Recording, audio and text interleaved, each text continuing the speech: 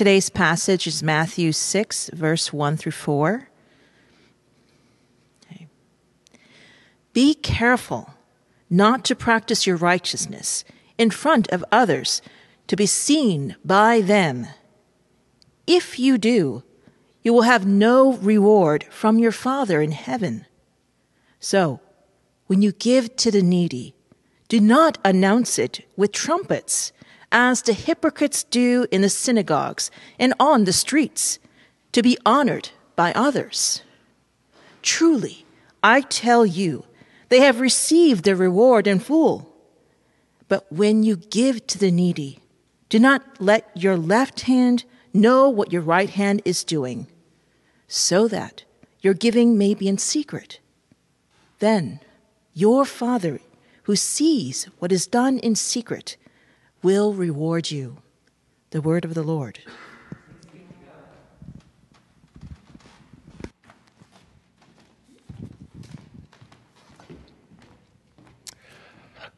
One of the most unique things about our cultural moment is that fewer and fewer people are into what we would call traditional religion. So you may have heard of the rise of the nuns. The rise of the nuns means this: when surveys ask people to describe their religious affiliation, more and more people are checking the box that says none, no religious affiliation. But a lot of the nuns are also folks that we could call the duns. Those are folks who maybe grew up in church, but now they're done with religion. And that may actually describe some of you.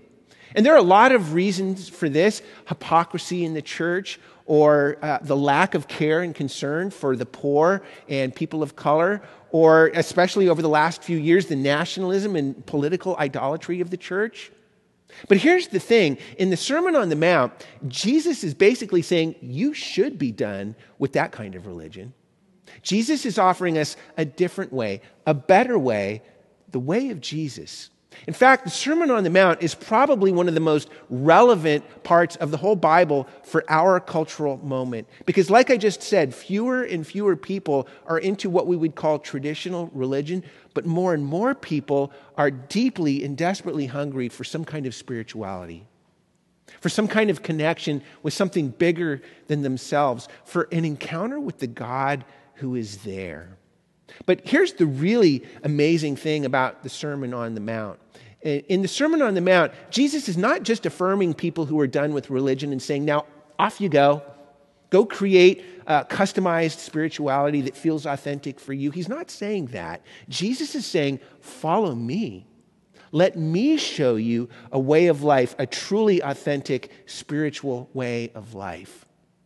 Are you hungry for a truly spiritual way of life? Do you ever find yourself longing for a deeper relationship with the God who is there? We're beginning this morning the third major section of the Sermon on the Mount. In this third section, Jesus is talking about things that involve our relationships with other people, but really it's mostly about our relationship with God. Jesus is doing a deep dive on authentic spirituality, but the word Jesus uses to describe it is righteousness. Now, I understand that for many of us, that word may carry a lot of baggage, especially if you're one of those folks who considers yourself done with religion. But let's find out what Jesus means by righteousness and see three things that he shows us. Jesus is going to show us the practice of righteousness, the problem of righteousness, and the reward of righteousness. The practice, the problem, and the reward of righteousness, okay? So first, he shows us the practice of righteousness. In verse 1, Jesus says, be careful not to practice your righteousness in front of others to be seen by them. This word righteousness is one of the most important words in the Sermon on the Mount. It's a central word, a central theme in each of the first two sections of the sermon, and also here in the third section of the Sermon on the Mount. In fact, this is one of the richest and most important words in the whole Bible. Basically, the Sermon on the Mount is all about Jesus saying, here's what a life of righteousness looks like. Now, if you've been with us throughout this series, you've probably heard me describe the Sermon on the Mount in different ways. I've said it's a picture of the good life. I've said it's a picture of the transformed life. It's a picture of transformed countercultural community. All of those are different ways of describing what Jesus is talking about here in more modern terms. But the word Jesus uses is the word righteousness. That's what Jesus is talking about here. Now, I understand that for us, when we hear that word righteousness, it's very difficult for us as modern people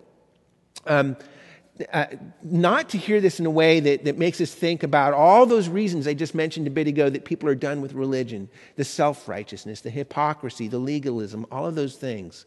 But when Jesus uses the word righteousness, that's not what he's talking about. Real righteousness, the Hebrew word actually is the word tzadikah. Can you say that? Tzadikah. Tzadikah, the basic meaning of the word is right or rightness.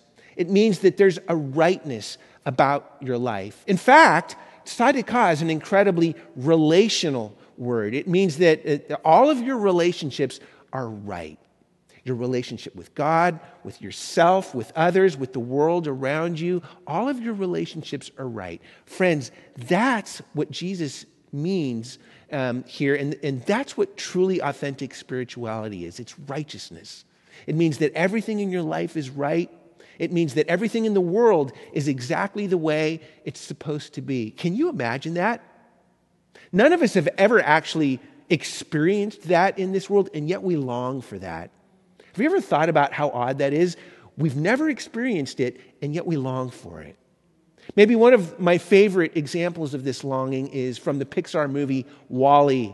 It's all about a little robot named Wall-E who lives on a future Earth that was abandoned by humanity because mass consumerism has left the world covered in garbage. It's a trash world. And every day, Wall-E's job is to go out and crush the trash into little cubes until the Earth is clean again. He's never experienced anything other than that. But one day, Wall-E comes home to his little trailer, which is full of treasures that he's dug up amongst the trash of the earth. And he gets home and he pops in a video cassette of the movie Hello, Dolly. And the movie's playing in the background while Wall-E's tidying up his place. But all of a sudden, Wall-E's attention is caught by a scene in the movie of a woman and a man who are gazing into each other's eyes and singing a love song. And Wall-E stands there transfixed as the woman and the man take hold of each other's hands and walk off into the evening singing, "It only takes a moment to be loved a whole life long." And there's Wall-E with his little robot fingers clutching each other as if he too was holding the hand of his beloved, only he's not even aware that he's doing it until he looks down at his hands in surprise as if to say, "Wait, what's happening to me? I find myself experiencing a longing for something that I've never experienced in this world, and yet I feel like I was made for it." We've all had moments like that, haven't we? Moments where you've got just a glimpse of something right, of something beautiful, of something that tells us we're not just robots, we're not just a bag of chemicals, something that makes you feel like I was made for this. And maybe the most heartbreaking thing about this is that we usually don't even notice it until after it's already gone. And we're just left with this heartbreaking, sickening longing in our heart. But even the longing is something that we long for. Friends, what are we longing for?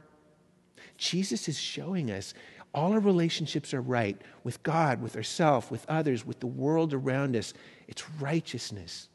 But notice that Jesus is telling us that this righteousness is something that we're actually supposed to practice.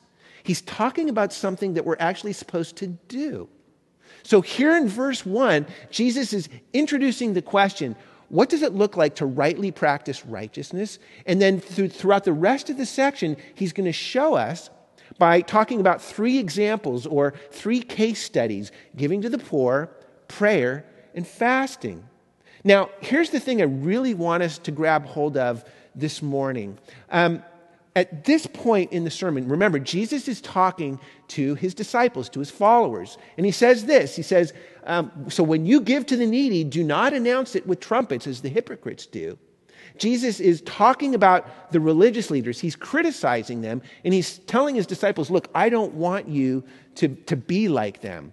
But notice something about this. Jesus is not saying, I want you to give to the poor, pray, and fast. Not like those religious leaders who are not doing those things. They are doing those things. But he's also not saying, you see those hypocritical, pusillanimous religious leaders over there? They're giving to the poor, they're praying, they're fasting. I don't want you to do those things. Go off and live an authentic spirituality for yourself. He's not saying that either. Notice the contrast here is not between people who are doing these things and people who are not doing these things. Jesus actually assumes that his followers are going to do these things. So you notice he says, when you give to the needy, not if you give. Jesus assumes that his followers are going to do these things. Friends, here's the point. If you're skeptical about religion, if you're burned out on religion, if you're done with religion, Jesus is saying that you should not be done with practicing righteousness. Jesus is inviting us not to renounce the practice of righteousness, but to reimagine the practice of righteousness. This is something we're actually supposed to do. And that leads to our second point. We've just seen the practice of righteousness. Secondly, Jesus shows us the problem of righteousness. Because the problem with the religious leaders is not what they were doing, but why they were doing it. So, for instance, notice Jesus says, be careful not to practice your righteousness in front of others to be seen by them.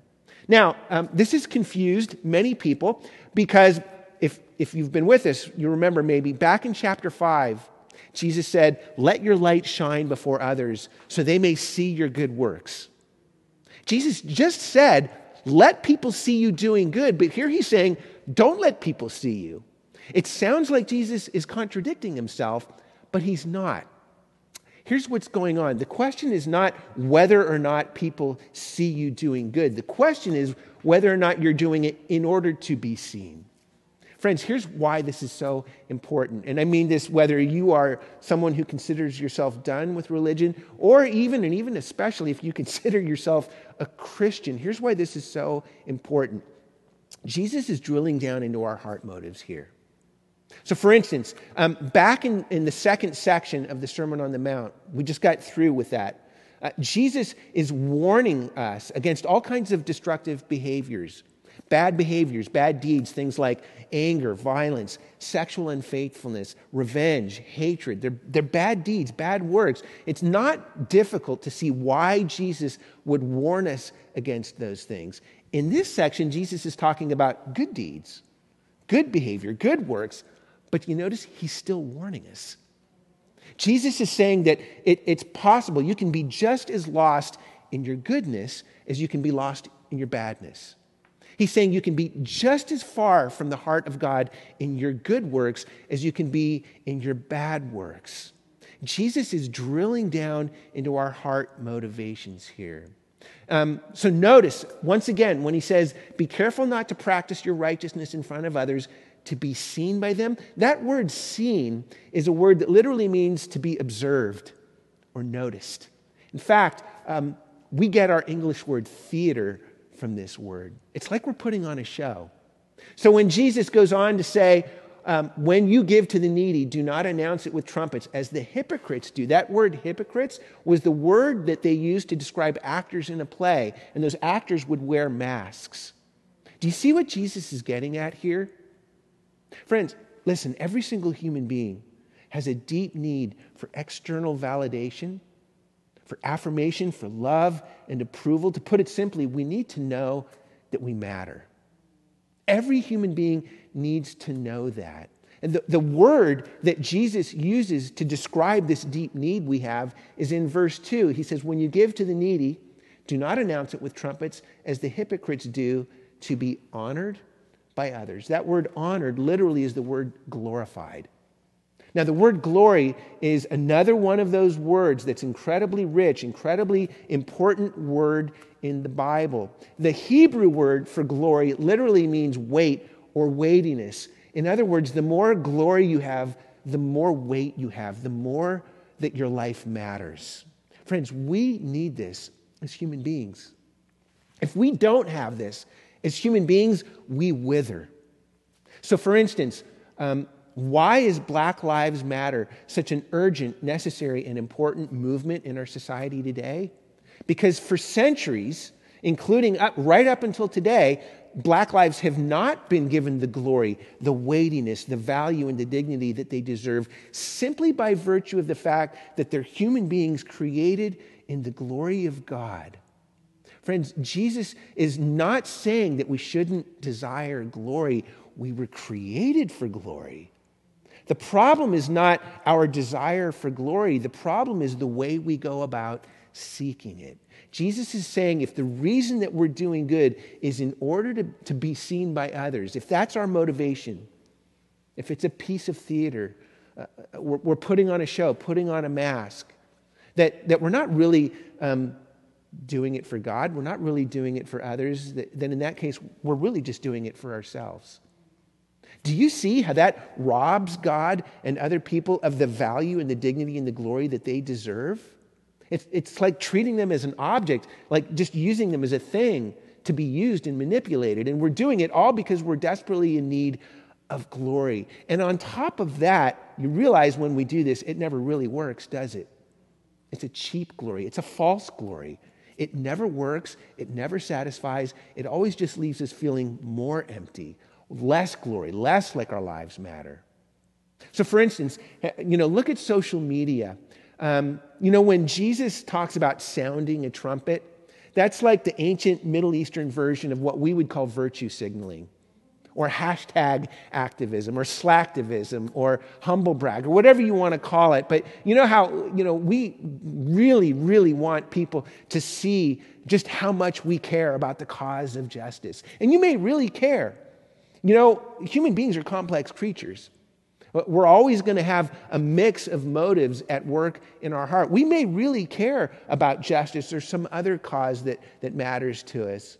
But there's also this thing about human beings where not only do we care about something, but we really, really need other people to see just how much we care.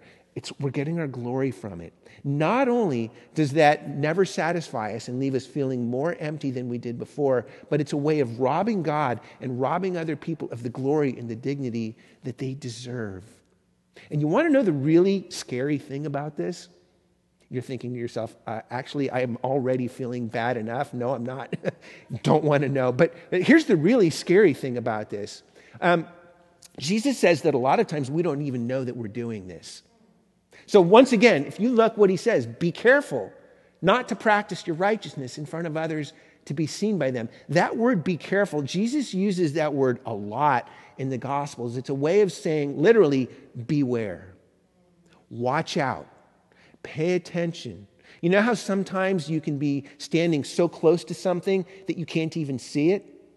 Like one of those paintings that's made up of little dots and splotches. If you're standing too close to it, you can't really see what it is. But when you stand back, then you can finally see what the picture is. That's what Jesus is talking about here. He's saying that you can be totally self-absorbed, totally self-focused and self-centered, and be totally unaware of it. How do we escape that? Jesus is saying that we need to get rid of that. That unless we find a way to escape that blindness and that self-centeredness, then we'll never really be able to practice the righteousness that God desires for us. How does that change? Well, that leads to our last point. We've seen the practice of righteousness. We've just seen the problem of righteousness. But lastly, Jesus shows us the reward of righteousness. Because here's the thing. The question is, how are we going to escape this self-centered focus on ourselves and actually reimagine righteousness? Well, Jesus gives us a really great picture of what this would look like in our lives. So in verse 3, he says, "But when you give to the needy, do not let your left hand know what your right hand is doing." Now, what does that mean? Well, to let your left hand know what your right hand is doing is a way of noticing and observing when you're doing something righteous or good. It's a way of kind of self-centered congratulations. So, for instance, have you ever done something good and then you automatically think to yourself, wow, I'm actually a pretty good person?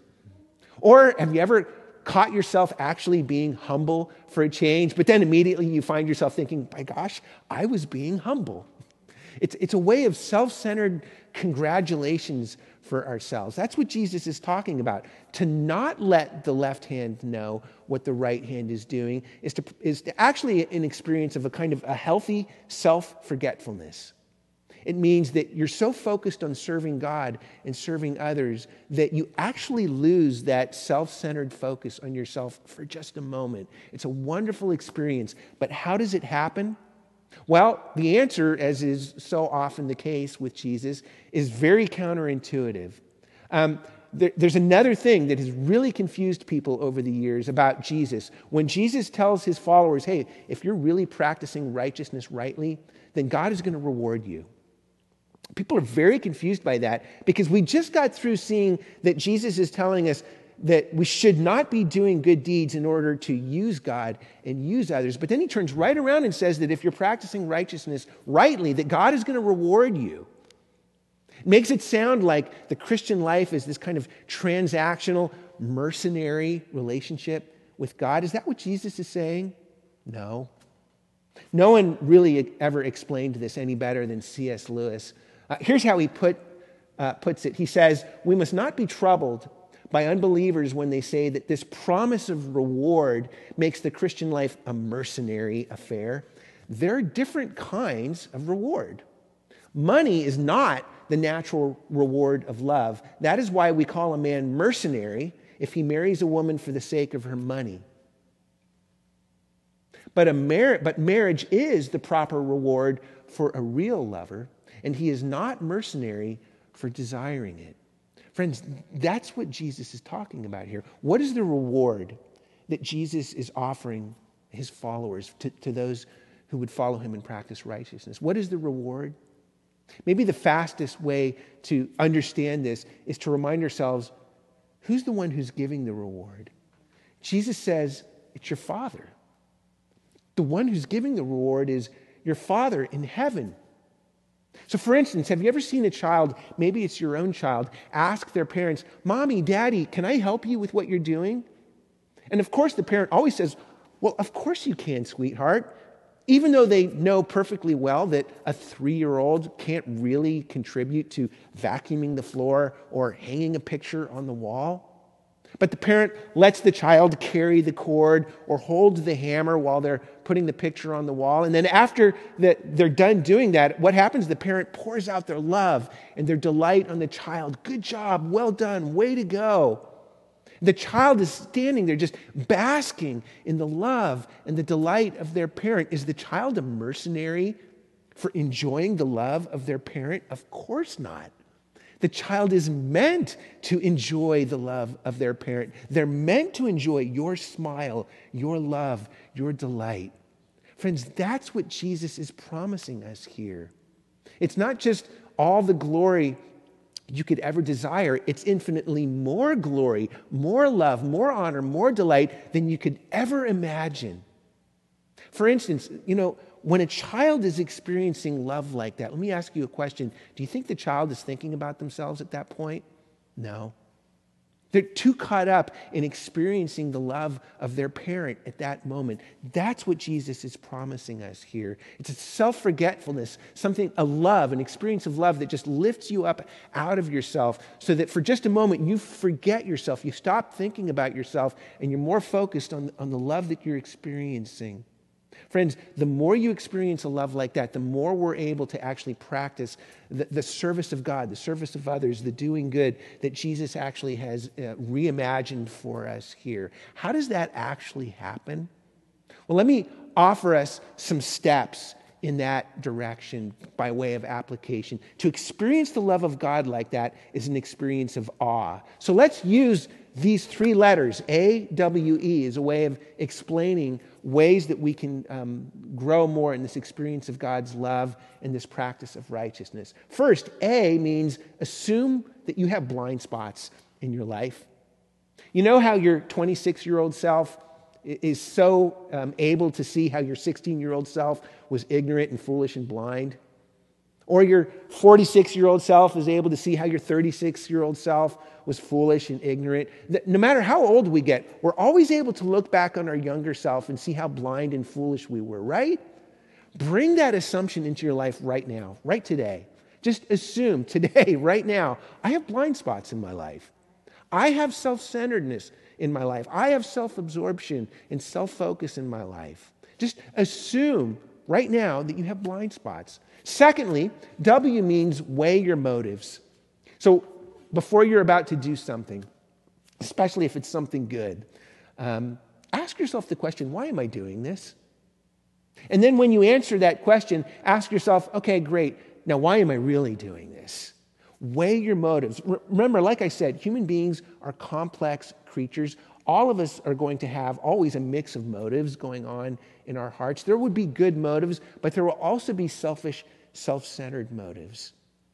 To weigh our motives, to grow in the practice of righteousness, is to grow in the practice of a self-reflective lifestyle in which we're constantly weighing the motives of our hearts, assuming that we have blind spots, assuming that we can't see these things, and then trying to dig more deeply into our hearts in order to see the things we can't see. And by the way, asking other people in your life for feedback on this is one of the fastest ways to see your own blind spots and motives. Because other people always see our blind spots much more easily than we see them ourselves. So first, A means assume blind spots. Secondly, W means weigh your motives. But lastly, and perhaps most importantly, E means enter the sanctuary.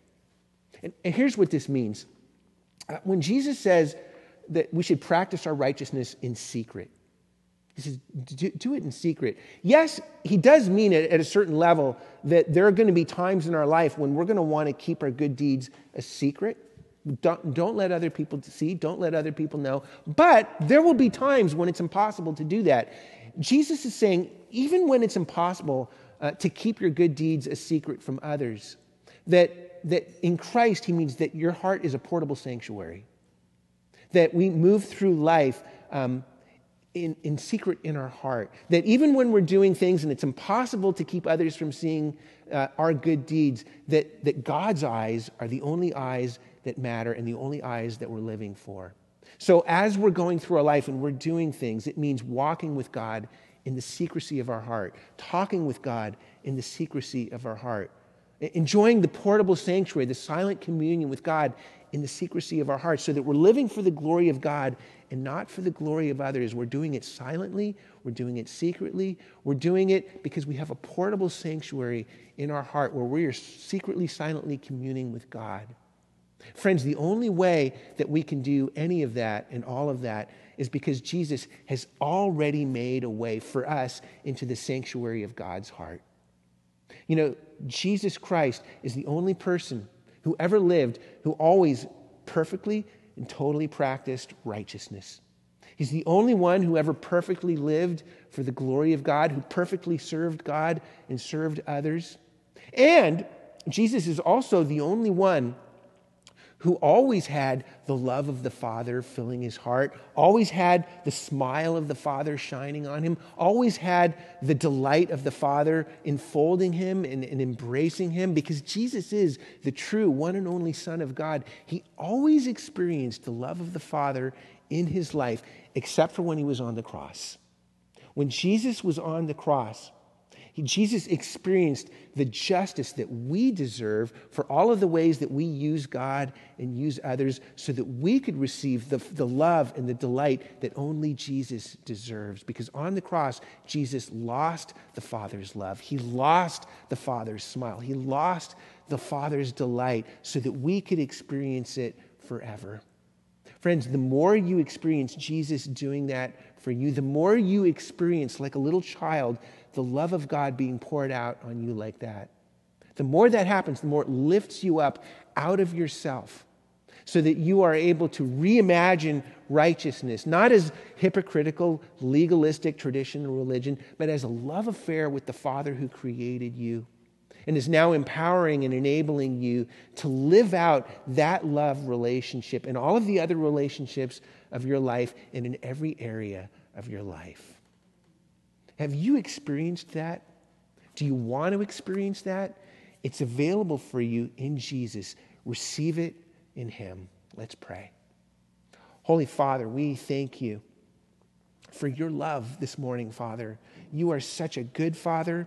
You are such a merciful Father. You are such a kind, gracious Father. And your desire always is to pour out your love, your smile, and your delight on us, your children. So, Father, this morning I pray that you would help us to see Jesus losing your love on the cross so that we could receive your love forever, so that we could, like little children, bask in your love, so that we could be lifted up out of ourselves, forgetting our self-centeredness and our self-absorption for just a moment and enjoying your love. Father, I pray that the more we experience your love like that, the more we would be able to serve you and love you and to serve others and to love others and to practice true righteousness, true spirituality in our lives every day, Father. For we pray all of these things in Jesus' name.